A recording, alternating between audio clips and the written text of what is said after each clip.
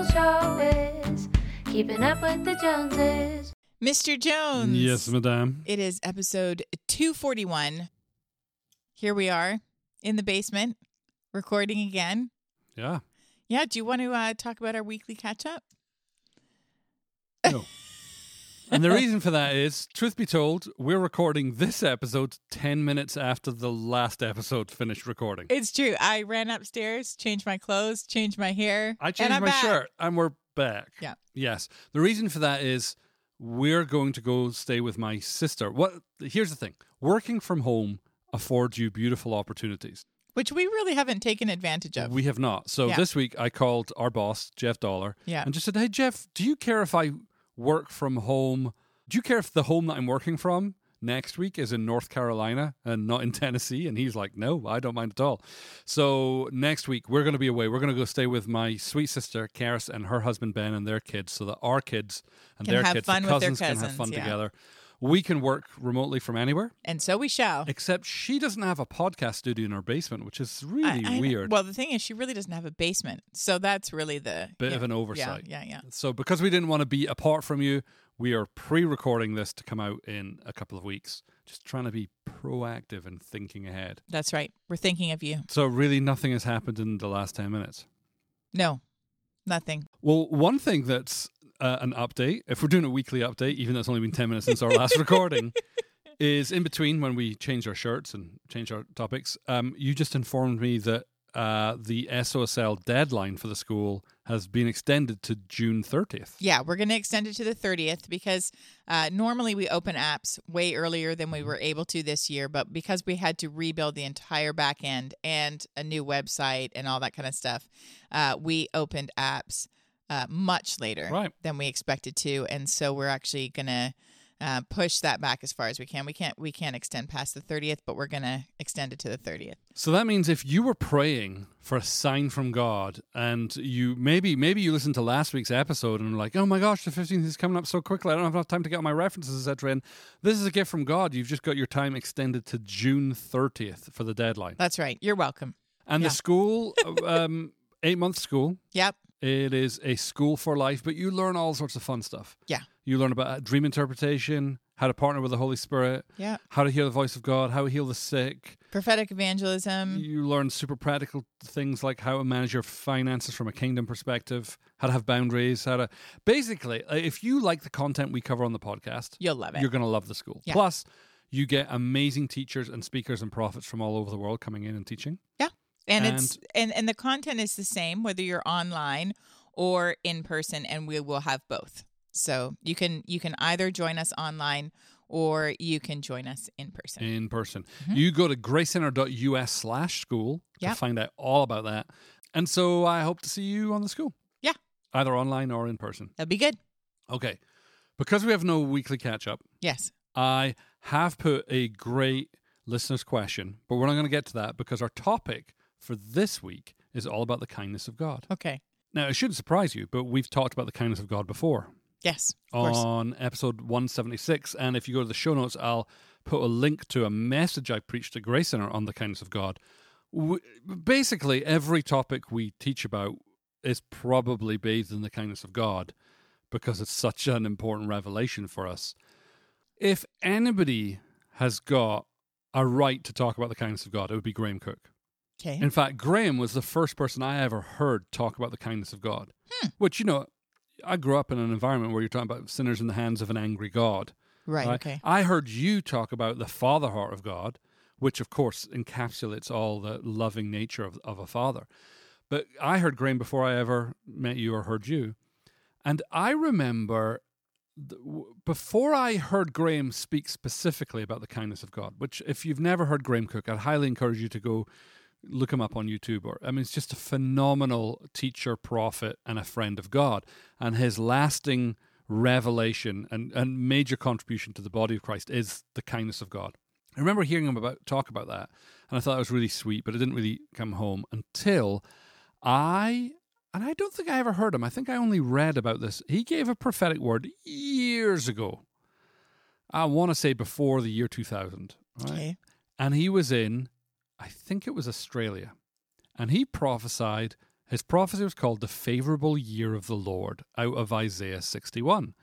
Now, I was familiar with Isaiah 61, but I was never familiar with his take on the favorable year of the Lord. And so he gives this prophecy. I wasn't even there. I read about it on the Elijah list. In fact, if you go to the Elijah list, you can still search for the favorable year of the Lord, and up will come Graham's word in the transcription.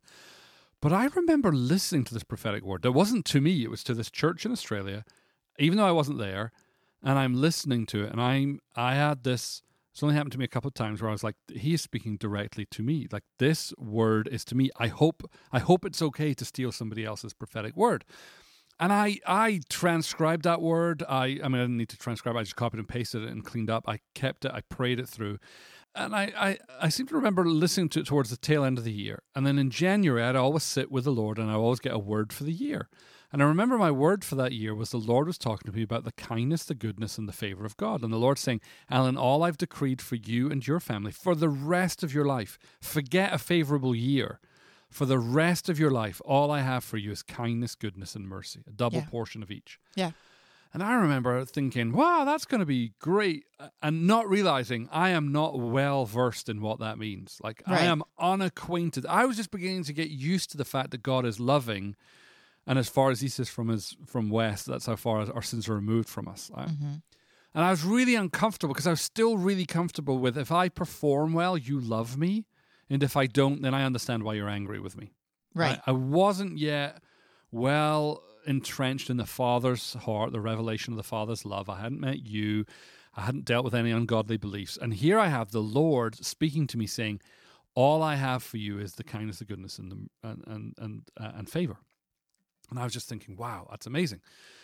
So I have this dream. This is like the three-pronged attack of the kindness of God would be Graham's word, the Lord's word to me, and this dream. And I have this dream, and in the dream, which I think I've told before, is I go to a hotel in Glasgow. It was probably the nicest hotel I knew. I think it was the Hilton. And I check in at the hotel, and I'm uncharacteristically meek at check-in.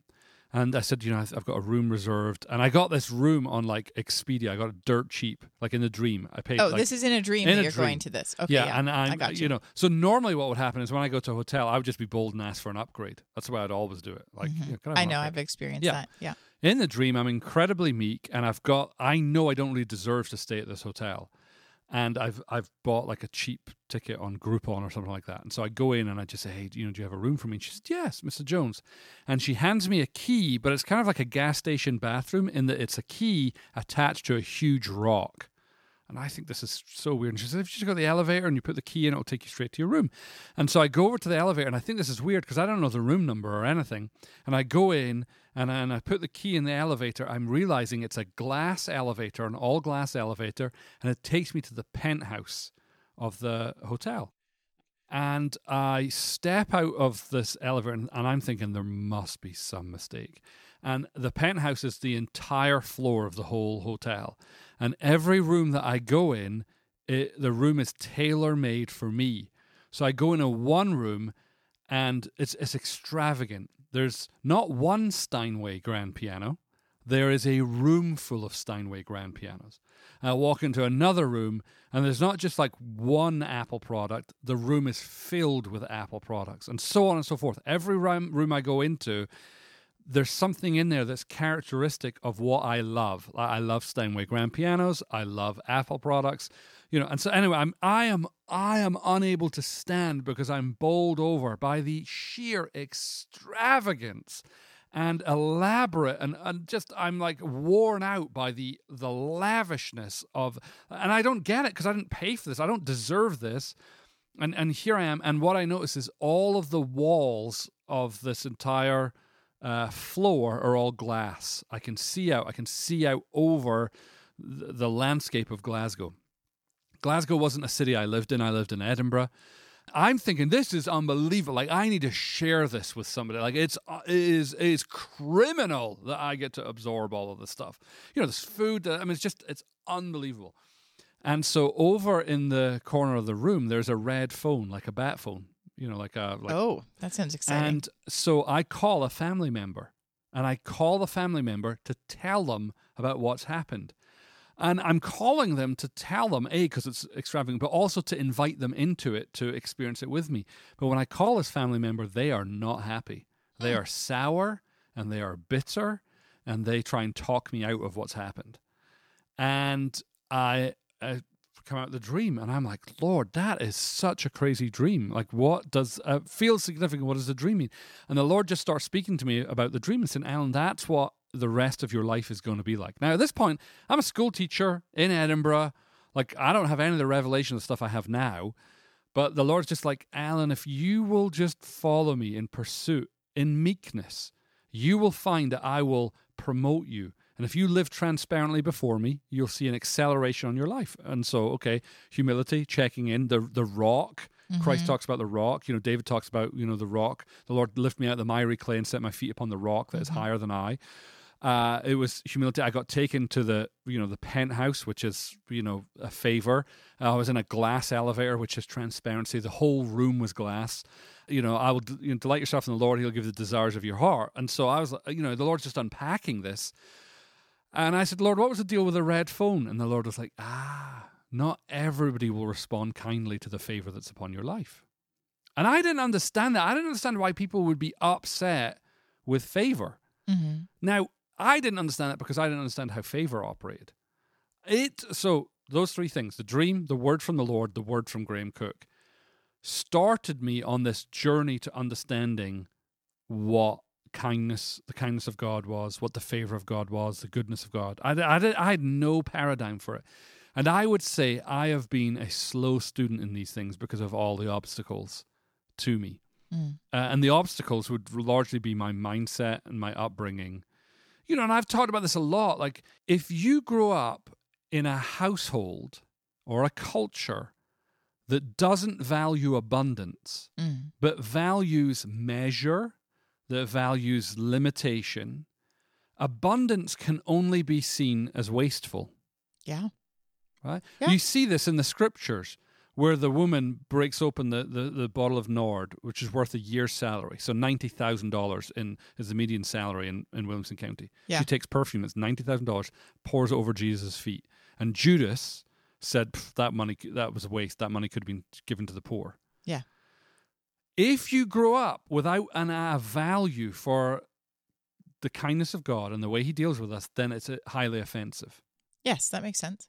And that was my problem. You see, and also my mistake that I made was I assumed that the kindness of God meant I'll never face trials or difficulties. Right, which that is not what it means at all. No. Yes. No, not at all. It means he'll accompany you through all the trials and all the difficulties. Yeah. And in the midst of them, you will still know his kindness, and you will still know his goodness. In the midst of some of the hardest things I've ever been through. Yes. He's right there going, hi. Yeah. How are you? Yeah. You know. Yeah. He's never left my side. He's always optimistic, always incredibly passionate, and always full of adventure. So now, before I unpack that any further, I just don't want this to be a giant monologue where I talk about the kindness of God. I want to pause and say that was my foundation that I started to learn about the kindness of God. And the learning that I did was not book knowledge that came, but it was experiential knowledge, where the Lord had to kind of rewrite my expectations of what walking with a kind God is like. Before I jump into all of that, talk to me about what you were thinking about. Oh, I've been thinking about a bunch of different things. I've been thinking about, goodness and kindness are in the Holy Spirit's job description, Galatians 5:22. Mm-hmm. It is his DNA. It is God's DNA to be kind, to be good. And I have a hard time separating those two things. Oh, yeah. His goodness and his kindness. I think they run together so well. I was also thinking today, just, as I was driving home from my last meeting before we were going to record, I was thinking about something a friend of ours said in 2014, which we have a friend named Ben Farley, and he's gone home to be with the Lord. But I remember we were visiting him in hospice and just talking to him about how you're doing and whatever. And, there can be a temptation, particularly when you're terminally ill, or, it can take much less than that. He's really. Days away from leaving this earth. Yes.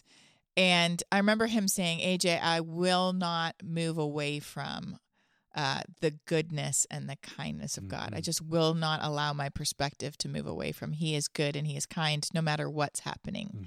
And it made me sort of think of, I had a couple different people check in with me at the end of last year after being sick so much. And a couple different people like asked me, like, how did you navigate that? Were you mad at God? Were you disappointed with God that you got sick? Were you whatever? And it honestly never occurred to me to, like, I don't equate the fact that I got sick with God is no longer good and God is no longer kind, because even in the midst of all that, He was with me in it. And His plan is never steal, kill, destroy. It's never any of those things. So because I know He's good, because I know He's kind, I just don't entertain thoughts that could lead to thinking anything different than that, if that makes sense. So yeah, I think about Psalm 23, you know, which is all about His goodness and His nature, that He, you know, He prepares a table for me in the midst of my enemies. It's not that a revelation of the kindness of God excuses you from having enemies. It means He dines with you in the midst of it, and even having enemies doesn't trouble you. Yeah. And I even think about the ending, like, surely goodness and mercy will follow me all the days of my life. And I think that's what the lesson that the Lord just drilled into me, because I had, did you, I don't know, but I used to have good days, good God days, and bad God days. Like, I know that God will never leave me, never forsake me, because the Bible teaches me that, right? But I would have days where having God near me was like, oh, it's great, it's a mountaintop experience. Then I'd have days where it was bad, you know, like, oh, I'm super frustrated at this and that, and why aren't you changing this, and why haven't you broken through here for me? And, you know, my connection with the Lord would be up and down, largely dependent on my experience, my daily experience. Now, I try and combat that with, like, anchoring myself in the Word, but I still felt those things. Yeah. And then the Lord came along, and the Holy Spirit walked beside me and taught me how to see His redemptive nature in everything. And one of your key verses is Romans 8:28. And so there's a difference between knowing Scripture and being fully persuaded by them. Knowing Scripture as a SOS life vest. I'll just quote these scriptures, and then knowing the confidence in the truth of them. Yeah. I think that's the thing for me. Like, when you say going up and down, I would say, yeah, I probably did that a little bit at the beginning. Probably the deeper that I went into the revelation of the Father Heart of God, the less up and down, and the more it started to smooth out. But I would say the revelation of the Father Heart of God is the revelation of the kindness of God. Oh, for sure. So, yes, you're saying the more I got acquainted with the revelation of the kindness and the goodness of God. Yeah. Because to begin with, really by the skin of my teeth, I'm hanging on to Romans 8:28. For we know that God causes all things, you know. I have to believe you're going to do something good because I love you, and I don't know how you turn this horrible situation around. And I would also hang on to that verse about, I can't remember you might remember the address of it, but it's a bruised reed He would not break, and a smoldering wick He would not snuff out. And because I remember so many times feeling like, oh, I'm there. Like, I'm bruised and smoldering over here. But your word says, you know, you're not going to bring destruction, but you're actually going to bring restoration. And so I have to hold on to that, even though none of my circumstances right now look like that's the truth. But certainly, yeah, the more that I pressed into the Father Heart of God revelation, more into His goodness, into His kindness, the less of a wave there was, and the more of a just like, okay, I don't know how to explain this thing that's happening over here that feels very uncomfortable or very hard or very whatever, but He is good. And somehow, at some point, I will see His goodness in this. And I think also the more situations that I went through where I saw Him, Romans 8:28, it, where I can look back and go, that was horrible, but God did this, you know. And then this was so difficult, and I didn't know how He was going to break through, but He did. Then you start to face things differently because you have this track record of He did it here, He did it here, He did it here, He will do it here. Right. So, yeah. I remember two key events very early on when the Lord was trying to teach me about the kindness and the goodness of God. What are you... That was my stomach that just growled really loud. Oh, Sorry. I thought it was an earthquake. No, just my stomach. Phew. It's all good. Okay. We're safe. Two key events that really knocked me on my butt because it wasn't in my paradigm to think about the way God was treating me. The first came very shortly after I got that revelation. You know, the word that he gave me at the start of the year is like, all I have for you is goodness and kindness. Mm-hmm. Is around this time in the UK, British Gas had a monopoly on who provided gas to your house. And then something changed, and lots of companies sprang up and could offer you gas to your house. And so unscrupulous companies would just sign up new customers to steal you away from British Gas. And so that happened to me. I came home one day, and even though I hadn't asked to be switched to a different gas company, some unscrupulous person had signed me away from British Gas and signed me up for another company. And so I come home to a gas bill for something I didn't want. More to the point, I'm really angry that this has happened.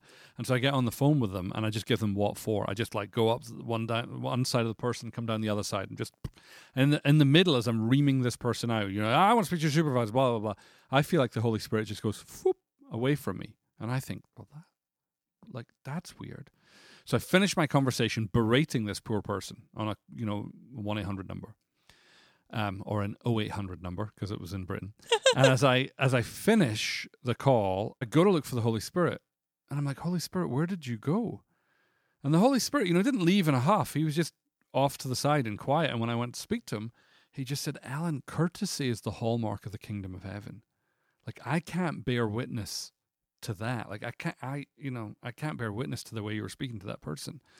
So rather than listen to what he's trying to teach me, I protest and defend myself. But Lord, you don't understand. This happened, that happened, the next thing. And the Lord's like, have you forgotten already the promise? That like all this is for the rest of your life is a season of double portions. That's all it is. It's goodness and mercy and kindness. Like, why did you feel like you had to rush and defend yourself in it? And in the process, leave your identity? Because, you weren't behaving like an ambassador of the kingdom of heaven. Right. You were in your flesh yelling at this person, trying to manage it yourself. And I had this revelation of like, because I've never had someone take up my cause. Like, it never even occurred to me to come to you about that. Mm-hmm. And so I remember the Lord really carefully speaking to me saying, my kindness is always available to you, but sometimes it's apparent and sometimes you have to go looking for it. So every situation that presents itself is an opportunity for my kindness to be on display. So I was like, okay, well, with this gas situation where I'm having to pay, double gas bill and, it's just an administrative mess. And the Lord's like, well, if you'd let me deal with it, you'll see that you will be blessed. Mm-hmm. I will ensure that a double portion comes out of this. So I was like, all right, Lord, I'll take my hands off it and let you sort it out. And what ended up happening is I didn't pay gas for several months. And I got a rebate on top of that. So there's your double portion. I didn't pay for it, and I got money back. But also around that time, I started getting double portions of things. I remember I was a member of one of my favorite restaurants in the UK, Pizza Express. I was one of their members. Dough the dough balls. Oh. And I remember if you signed up and you were a member, I don't know, they gave you a gift on your birthday. Well, when it came to my birthday, they sent me 2 of them. And I called them and said, hey, I got 2 of these in the mail. They were like, well, enjoy. So there's lots of these little tokens about a double portion. That was the first thing. Like, I didn't understand. Like, God had to teach me, if it matters to you, it matters to me. And I will take care of you. And the second thing that taught me was, if the kindness of God is not visible, it's not because it's not there. It's an invitation to go search for it. The glory of God to conceal a matter, the glory of God, kings to search a matter out. Many years later, I'm in Japan. I think we talked about this. Me and you and John and Carol and Roland Baker doing a conference in Japan. In the middle of that conference, you remember my laptop dies. Mm-hmm. And the story of how I got this laptop was a real treat and a treasure. It was the goodness of God and the kindness of God. Yeah. So here's this laptop die. My whole livelihood depends on this laptop. And we don't have the money to buy a new Apple laptop. No. Thousands of dollars. Yeah. So I haven't learned my lesson. I just think it's mine to fix. It's mine to solve. I'm going to be a good steward. And I just start like strategizing how I'm going to fix this. And I start looking at Craigslist and how I can buy secondhand this or trade this for that and trade that. And again, actually, the Lord doesn't speak to me about it at all. The Lord's just letting me panic and distress and just try and fix it all myself. And, I do it myself. I do it myself. I do it myself. What stage of sonship is that? Padian. All right. Yeah. I am maybe fleshing out. Yeah. I've forgotten to look for the kindness of God because, to be honest, the kindness of God is that He gave me a laptop. Now it's broken. Like you're right. You're not going to do it again. Right. I mean, you gave me a laptop once already. You took care of this, and Well, that's around the time that somebody sends us a check for $20,000 to buy a new computer. Yeah. And I'm so filled with toxic shame I haven't told anybody that I need this computer. My laptop's broken, rather. And they sent me a check for $20,000. And so I called this person and said, "What? You just sent me a check for $20,000?" And they're like, "Yeah, we just want to invest in you. Go buy a new computer." And I'm thinking, like, a new computer costs like $2,500. Right. So I think I'm going to reverse tithe on this. I'll show God, as in I'm going to give away 90% and only spend 10%. No sooner had I had that thought, the Lord, I don't want to say visited me, but spoke very clearly to me, and with soberness, not anger, but with soberness. He was like, "Alan, I'm trying to teach you something. You know, like, that's not what the money isn't for you to give away. The money is for you to buy a laptop." And so I remember the Lord instructing us to go to the Apple store and buy. It wasn't just what we needed, but it was more than enough. Those two events. Now, I've got so many events in our history of the kindness of God showing up in tangible ways. Yes. But those two things were bedrock in that they shook my thinking and prepared me for new thinking. I remember listening to you teach about the parable of the prodigal son. And one day you said, well, it really should be called the parable of the prodigal father, because prodigal talks about the excessive nature. Extravagance. And the father's, in that story, his extravagance in meeting and covering his son's errors would be offensive to the hearers of the day. Sure. And I would say that largely the kindness of God is such an offensive theology. And the kindness of God really isn't based on our performance, which is also offensive, very offensive if you are performance oriented, because I'm performing in order to earn. I'm also going to be watching that everybody else is not earning if they have not performed. And so it becomes extremely offensive that he is good and he is kind regardless of performance. Well, let's go back to my red phone in the dream. Yes. If you live in a culture where everybody believes what you just described, that we need to earn rewards from God, then favor is highly offensive. Yes. God's kindness is highly offensive, in part because we're confused and we believe that their favor, their kindness that God just showed them, came at the expense of me receiving kindness and favor from God. Right. Like there's a limited supply. There's a limited supply, and how unfair is it that they got all that and they're not even a good Christian? Right? And the truth, the gospel, the good news Just throw of some Jesus. judgment in there too. Okay, Oh, absolutely. absolutely. Yeah. Right, but that's what's running our internal life, Right. is that God is kinder than we could possibly imagine. Yes. He's as good as he is great, and he's constantly planning our good. He can do abundantly more than we ask or imagine. I mean, he's so excessive in his kindness. Like, the gospel message is so scandalous. Yeah. That we are forgiven, that we swap places with Jesus as this perfect life, and we get his sinless, spotless record, and he pays for our sin. That's where entrance to the kingdom begins. And at some point I learned, well, that's enough, and you shouldn't expect any more. And yet what the Lord's taken me in this journey for the last 25 years is that, and I don't mean to demean the work of the cross, that is the ground floor of the kingdom. That's the entrance fee to the kingdom of God. And as Paul said, now that, having given us his only son, now will he not also give us so much more? Yes. And the so much more is like, I am constantly in a state of, I feel punch drunk with gratitude. I feel like, Lord, oh, come on. Like, you've got to be kidding. Like, how good are you? Are there any limits to your goodness?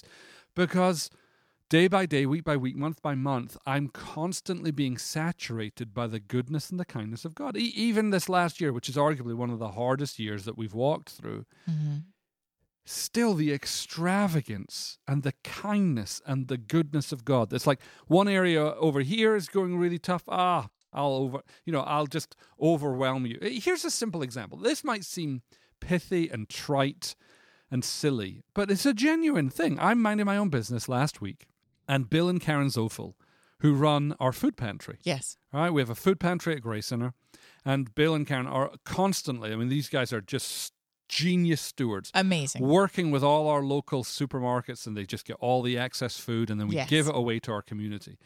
And sometimes we get way more food than we've got place to storage, and they're known in our community as being food pushers. Well, out of the blue, The best kind of food the best pictures. kind of food Yeah. pictures. He emails me and says, "Hey, we got some Scottish cheese," and I'm thinking, "Oh, that's sweet." He thinks because I'm Scottish, I'm missing Scottish fare, and I'm not. But I do love a good cheese, and Well, British cheese, UK cheese, it's very good. so much better Right. than here. So I'm like, "Oh, that's so kind of you to think of it," and I just think they're just being sweet, and so they leave it in the fridge. You go pick it up because you happen to be at church, and you bring it home, and it's 3 packages. 4 packages of some of the most delicious cheese Oh, I've it's so ever good. eaten in my life. I didn't even know I wanted this cheese. And the Lord going, "Oh, you know what you need? You need an upgrade in some cheese. You need cheese. You've had a upgrade. rough week. You know what would Yeah. be good is some cheese." Puts it on their heart. And now that sounds silly and ridiculous, but it's a token of the Lord's affection that is replete through our life. Yeah. And Yeah. not everybody will respond kindly to it. Yeah. So how do you how do you, if you're in a season of difficulty, Yes. keep your focus on the goodness and kindness of Such God? a Like good what's some question. practical things? Well, initially, it was the promise of God's word. Like, I'll never leave you. I'll never forsake you. Romans 8:28. Right? I mean, the Bible is littered Yes. with promises. Yes. That, if I'm for you, who can be against you? Right? You got to take those promises and you got to apply them to your circumstances. You have to make your circumstances bend to the truth of Scripture, not allow your circumstances to bend or outshape Scripture. Or at the very least, grab onto those things and not allow your current circumstances to shift your perspective on who he is. Well, I remember the Lord teaching me that, like, Alan, at times in life, you're going to have to turn around and find that surely goodness and mercy have been following you all the days of your life. Because you might be so focused on the problem that you forget, there you are. You know what? We're good. Now, We're the good here. more, I'm not trying to say I've got this thing licked, but initially that was a discipline. Now it's become, I know what you're up to. Like I'm facing a situation right now that is a personal crisis for me, where I'm like, Lord, I don't see how this is going to get. I don't see how this is not even get resolved, but I don't see how in the natural what's going to happen here. Right. And yet recently I've got growing excitement with the Father. Like I know what you're up to.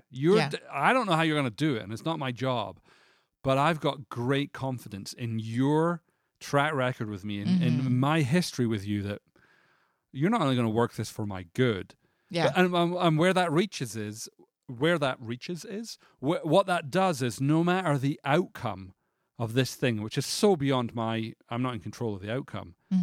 Whereas before I could catastrophize these outcomes, now I'm like, oh, Lord, like it's win, win, win, win. No matter what happens, you're planning this for my good. Yeah. That didn't come easy. Yeah. That's a lot of experience with the Lord, of him constantly demonstrating himself faithful. And there's been times in that instance where I've been shaky. Yeah. But it's a constant invitation to look for the kindness and the goodness of God. Let's just look in his face. Well, as you're talking about that, I have this story to tell. And this is going to seem like a random story for what we're talking about, but this is what just keeps. I love your random It keeps stories. playing in my head, and that is the last time that we went to Disney. It's a Disney story. Okay, this story could not get better, right? It's about the kindness of God, and it features Disney. Disney.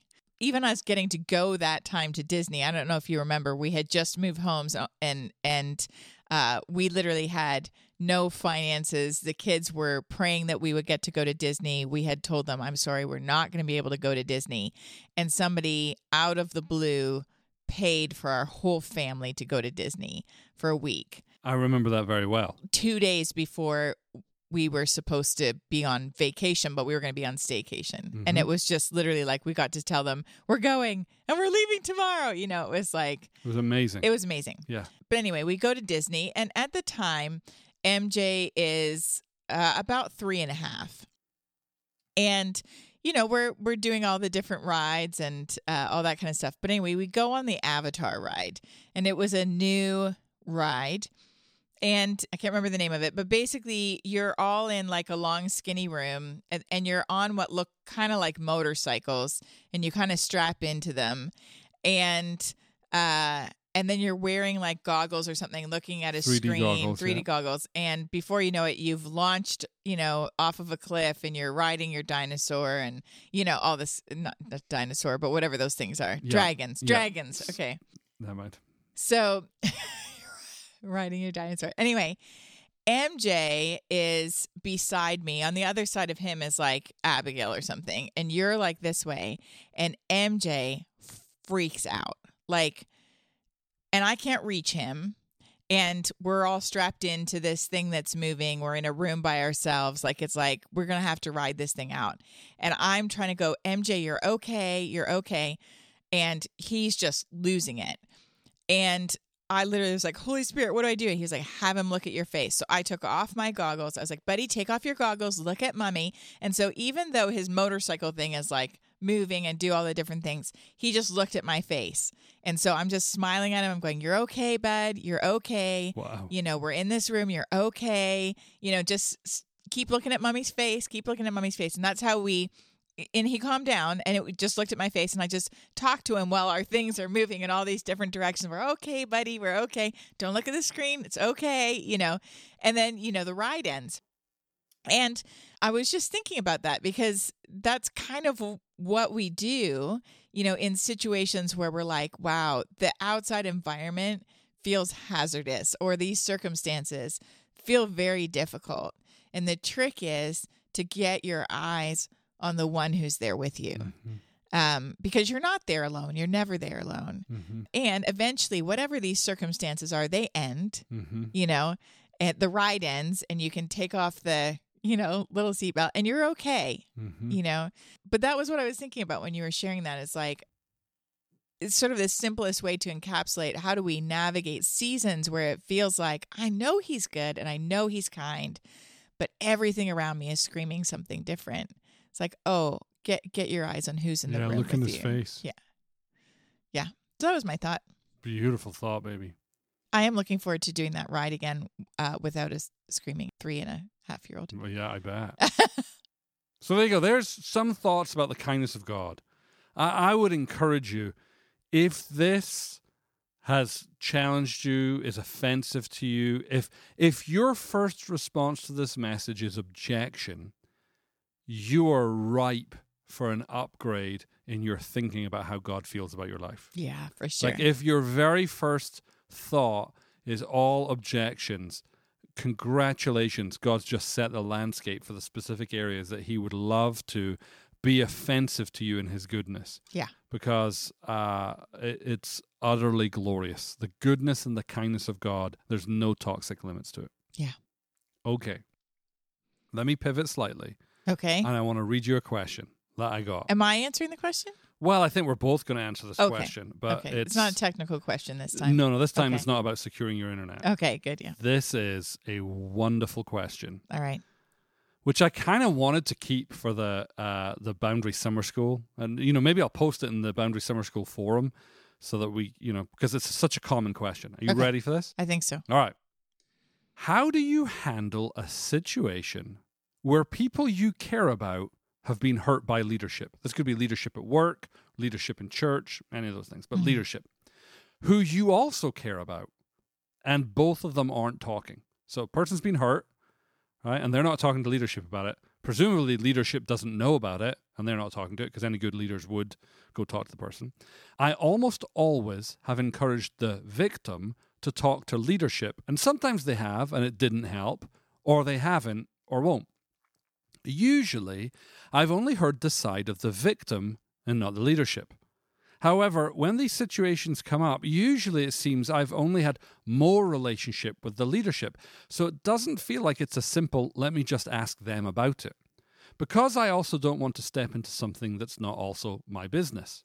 But if what the person says is true, it would warrant a conversation, as it could really affect relationship with myself and other people. So what this person's saying is, hey, when this person comes and brings me a complaint about leadership, sometimes I've had relationship with the leadership, but I don't really want to go and present their case. Of course not. Right? Yeah. But what if what they just said is true and these leaders are those things? That could affect me or others. So you can already feel the tension, right? Yeah. Now, remember, a couple of weeks ago, we released this episode about living in tension peace. So when I saw this, I was like, oh, this is a great question to unpack a little bit. How do you walk a line of staying out of things and or holding leadership accountable? I typically lean toward being a savior, so I'm aware I don't want to do that, but I also feel this desire to hear the leadership side to make sure rumors aren't being spread, while also holding them accountable if it's true. I love this question! My heart is to love my friend or co-worker or whoever it is, love them really well, while also honoring my leadership. If my friend / co-worker can't let it go, then that's their business. But I also feel like if it's true, I want to care for my leader's heart and make sure I'm holding them accountable by either helping them understand how they're being experienced or giving them an opportunity to repent. Having been a leader, I would want to be given grace, but I also want to be held accountable. AJ Jones. Wow. Let's put on our Wellington boots and let's wade into what I call this dysfunction soup. There's so much in there. I mean, first of all, the person who's asking the question is saying, hey, I don't want to be the third person in this thing. And that would be something we would say, like, you don't want a triangle. You don't ever want to be the person in the midst that's trying to sort that out. Well, before we even get to that, what you can really hear in this person's question, anonymous question, is their heart. Yes. Oh my God, they've got a heart of a peacemaker. I love their heart. Their heart is, they've got people who are in pain and I don't want them to be in pain. And actually the people who cause them pain don't even know about it. And also, what if what they're saying is really true? I don't want them causing more pain. And actually, what if, you can feel all the feelings there. And so it's a beautiful, important question to ask. And what you were saying about you don't ever want to be in. Why don't you ever want to be in that position? Well, why don't you? I don't think it's going to be healthy for anybody. I mean, if you step in and have the conversation instead of that person, they don't actually, the victim of this scenario doesn't end up actually ever learning any good life skills.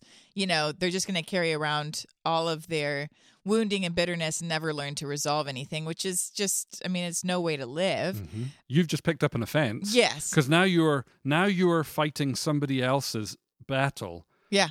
With somebody, without all the information, all you've got is secondhand information. Yeah. Dave Ramsey puts it this way. Dave Ramsey has a zero tolerance policy at his work for what he calls gossip. Now, as soon as you say gossip, you think we know what we mean. But what he is describing is this question right here. Right. And he said it's entirely unfair. It's unfair to the person with the problem because, this person's, let's say I come to you, Chris is in the office, so let's set up a triangle right now, right? Okay. Let's say I come to you, and let's say Chris is our boss. Okay. And I come to you and say, I'm really hurt and upset because Chris is a leader and he's this and he's that and he never gives me what I need and he never answers my emails, he never does this, right? Mm-hmm. That is unfair to everybody. Yes. Right? What I've just done is unfair to you because you're not Chris and you can't fix it. No, but you've just colored Chris in my eyes as well. Because you're like, what if I've never experienced Chris like that? Now what if I need to be like cautious that? about Chris. Right? It's not fair to me because I don't have my problem solved. Yeah. And it's not fair to Chris because he doesn't know that I've got this problem and he can't fix it. Right. So we call that a triangle, triangling. Mm-hmm. And this poor anonymous has been sucked into the vortex of that triangle of like, but maybe I can help. And the only way you can help is to go back to your response should be, Alan, are you telling me this because you need help working out how best to confront Chris? Mm-hmm. No, I'm just telling you it because Chris won't even listen anyway. The only thing you can do is I can see that you're in pain, but I can't be the person to help you end the pain. Yeah. And you need to go speak to Chris. Yeah. And if you'd like help, in knowing what to say, I can do that, but I'm not just going to sit here and talk about Chris. And then, so Dave Ramsey talks about how this is unfair to everybody involved in the cycle. Yes. And that's one of the things we try and encourage everybody, right? There is no easy way out of that thing. And so, Anonymous, you're there, and I love your heart, but you are dangerously close to it, enmeshment, codependency, and entanglement, because you can't help this person. We've been on the receiving end, as leaders, we've been on the receiving end of well-meaning other leaders coming. Mm-hmm. Imagine I come to you and go, hey, babe, Chris spoke to me earlier and he's really upset with you. And I just want to let you know that, as a good Christian. But Chris doesn't know I've come to you. And actually, Chris would be really upset. He'd be really upset if he knew All right. Yeah. Or maybe even worse, I come to you and go, somebody, AJ's come to me and they're not happy with you as a leader. Oh my gosh, I'm so sorry. Who? I can't tell you that because that would be disclosing. Right. Well, now nobody Nothing. can be helped. Right. Because me as a leader, if I know that I've hurt someone or I know that there's some sort of offense out there, I want to talk to them. Mhm. I want to see what I can own, where I can apologize, because I want to be as much as possible restored to all men. You know what I mean? So yeah, those kind of situations, and they have come up before. They're so frustrating because then all I know is there's somebody with some sort of offense out there that doesn't want to talk to me about it. So how can I help them? How can I help? But then you just have the residue of, great, I've hurt someone somehow. Which one of you is upset? Right. Which is just not helpful either. Right. So it's so tricky. I think I was talking to somebody about 2 weeks ago and they were saying, hey, I wanted to talk to you about something, but I don't know if it's gossip. And I said, well, let's stop for a second. Am I somebody who can help you with the situation, i.e., you're handing the conversation up, for lack of a better word, to help bring resolution, or are you just wanting to talk about this person without seeking any kind of resolution? Yeah. And they said, no, I'm asking you, can you help me? Different story. Right? So I'm like, well, then it isn't gossip. Mm-hmm. But it is gossip if you just want to sit there and talk about Frank or Susie, but you're not actually looking for input and you're not actually looking for restoration and you're not going to follow through on any of those things. And in which case, I don't want to hear it. Mm-hmm. The other thing that I thought was really interesting about Anonymous's question, they said, usually I've only heard the side of the victim and not the leadership. And that's the problem. Scripture says one man's way seems right till another presents his case. Right. And actually, this person may be right. So let's assume that the victim is entirely justified. This person's now like, now I have this problem with this leader, potentially, but I don't even know. There's nothing to stop Anonymous in this situation going to this leader going, hey, I have some concerns about this happening in the future. Like, you can only go and be present with your own fears. It's not wise to go be present with somebody else's fears. Yes. So a beautiful question called triangling. It's really not wise. And I don't know why, Anonymous, I don't know if this is going to be helpful for you to hear. I was taking out the trash last night, and the Holy Spirit reminded me of this phrase. And the phrase is, you will be ineffective in life and in ministry unless you learn to allow loved ones to suffer. And it just randomly came. I was like, that's weird, Lord. Why are you reminding me of that line? Wow. It's a line I usually say while I'm teaching. Yeah. But I'm taking out my garbage. And so maybe I'll talk about it in the Boundaries Summer School this weekend, but I'll throw it out there for you.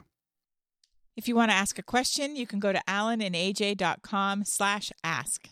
I have another little cute thing. Okay. Remember last week Yeah. I read out something from a member? Yeah. I got another one. This is from Laura. Mm-hmm. Laura says this. This podcast is one of my favorite things to watch and listen to. I didn't realize how much more impacting it would be to see you guys talking and visually emoting. It makes sense with the brain science on learning, but I hadn't drawn that connection until after I became a member.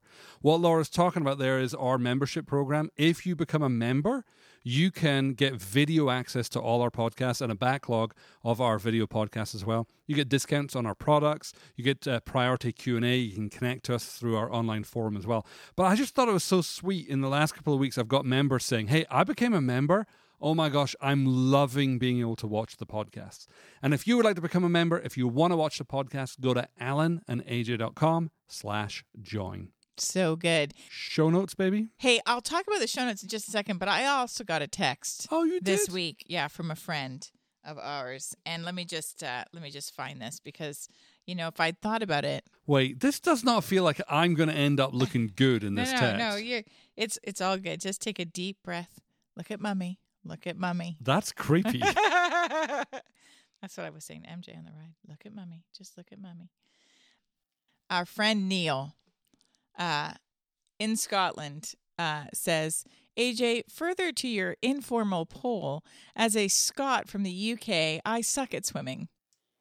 After all, why would anyone in their right mind go swimming in the North Sea? Ask Alan, in brackets.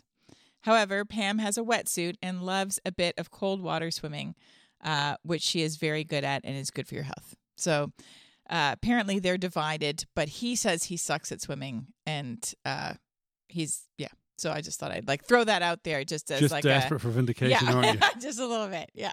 I think the question was, where do people go for their show notes? Not, can you give me supplementary evidence to support your racist view that British people suck at swimming? Okay. Well, you can get the show notes. But you do you.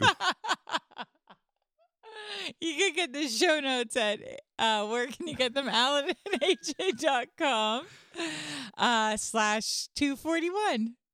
We out. Faith, life, communication, tacos and video games, paleo donuts and the kindness of God, the things we deal with every day. From Franklin, Tennessee, they are just like you and me. Alan and AJ, keeping up with the Joneses, keeping up with the Joneses, sharing their life experiences. Keeping up with the Joneses, keeping up with the Joneses. They talk about faith in God and everything under the sun. If you are a human being, there's something here for everyone.